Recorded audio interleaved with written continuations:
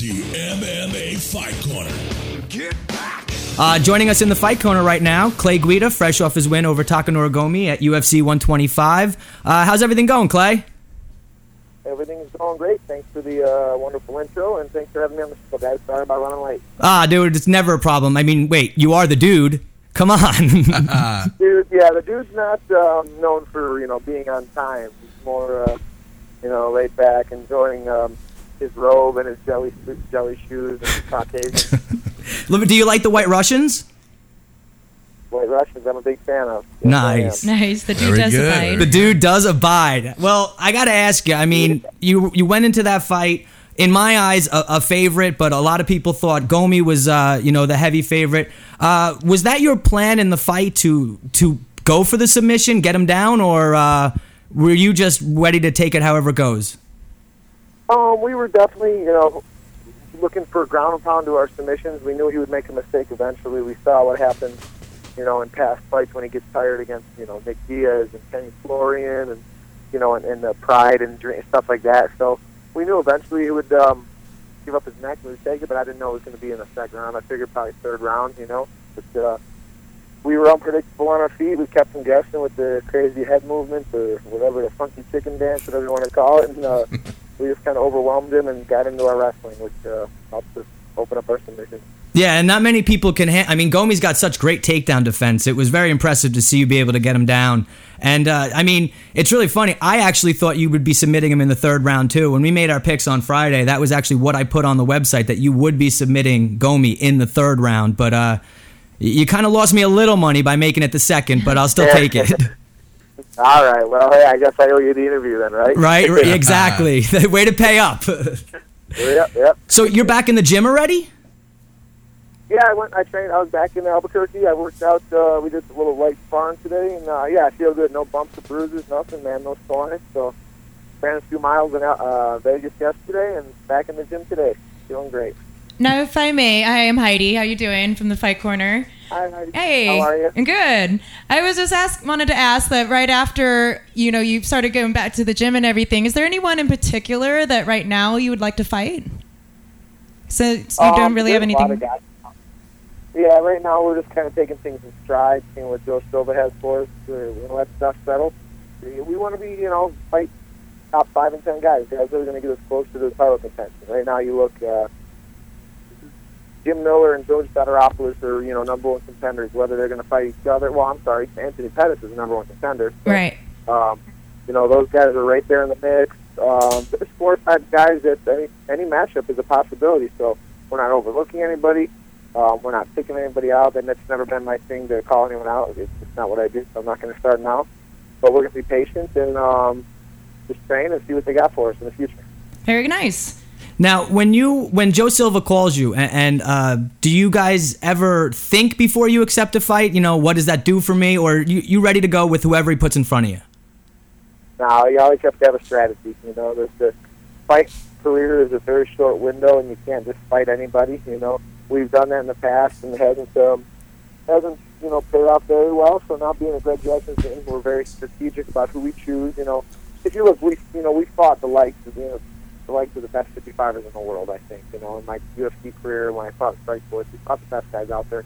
So yeah, we go over with Greg Jackson, Mike Winklejohn, and my brother Jason Guida, and we think about it, and we're very, we're just very careful about who we pick and who's going to set us up the best and who's a good matchup for us. I think we're a bad matchup for anybody because you got to be in shape. You got to be able to stop wrestling. You got to be able to grapple and strike. So it's just one of those.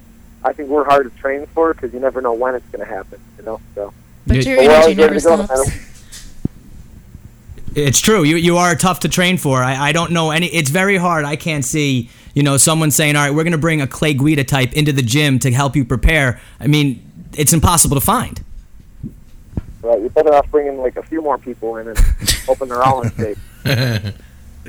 Hey, Clay, this is Ron. I got to tell you, man, you listened to my show a couple of shows ago, and I said you are my favorite, and this is not just blowing smoke because I have an interview with you, but you are hands down my favorite MMA fighter there is and ever was. I think that every fighter should try to emulate your style, your balls, your passion, your heart, and you just, you never read about you getting in trouble. You don't shit talk. You just go in there, you do your business, you get rocked, you keep coming, and you're like a machine, man.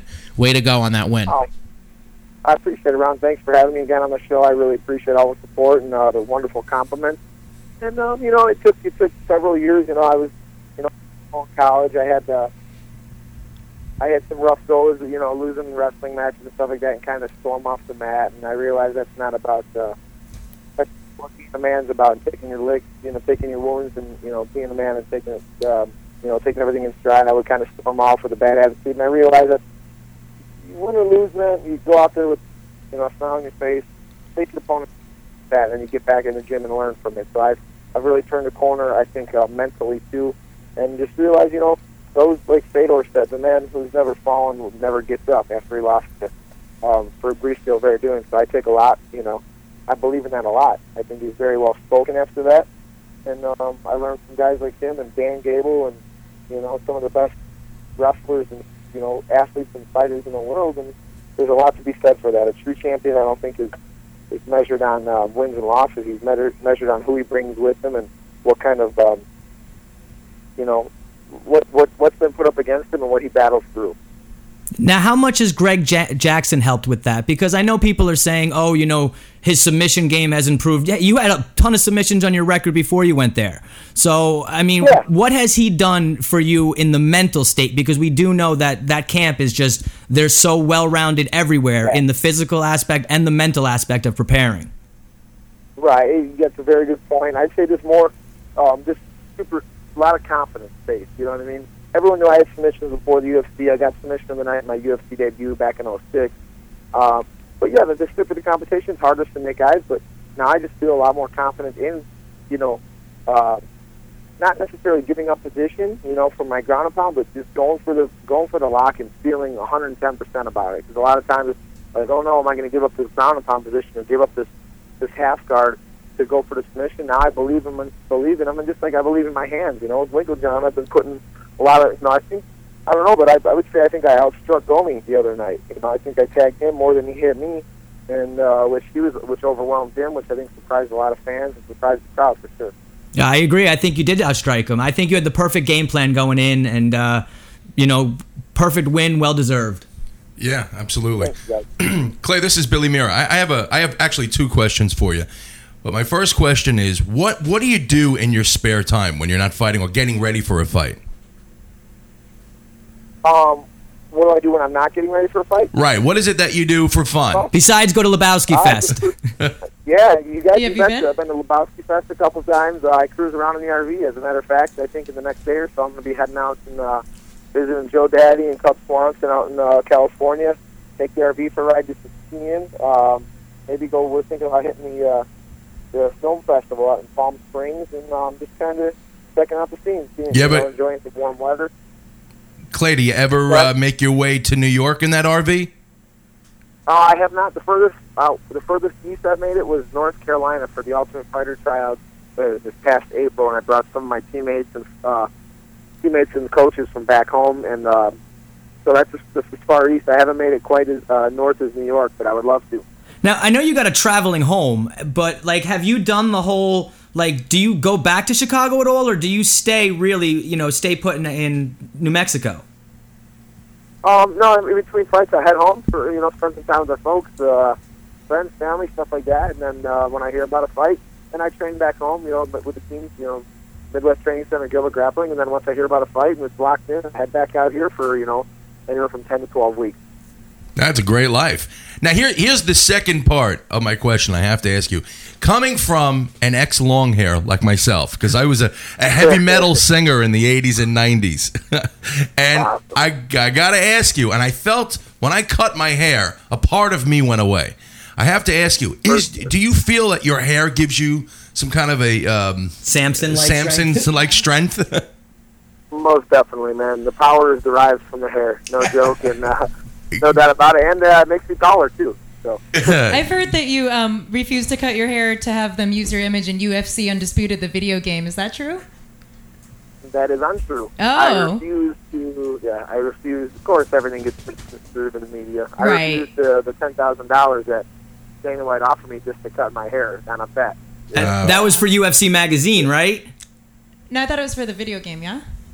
No, it was for neither. It was just he called me. He just called you. Just called you. See, yes, look how much the media screws things up. But you hear like different playing stories a everywhere. telephone. That's why we got to go to the source. Yeah. That's Exactly. it. That's where on the point. Now, being that you have long hair, is that? Are you like a rock fan? Is that like an image for something, or is it just you like long hair and that's just your thing? Oh, dude, I'm a huge music fan. I love Fish, Grateful Dead, the Beatles are my favorite band. I love all sorts of music. Nice.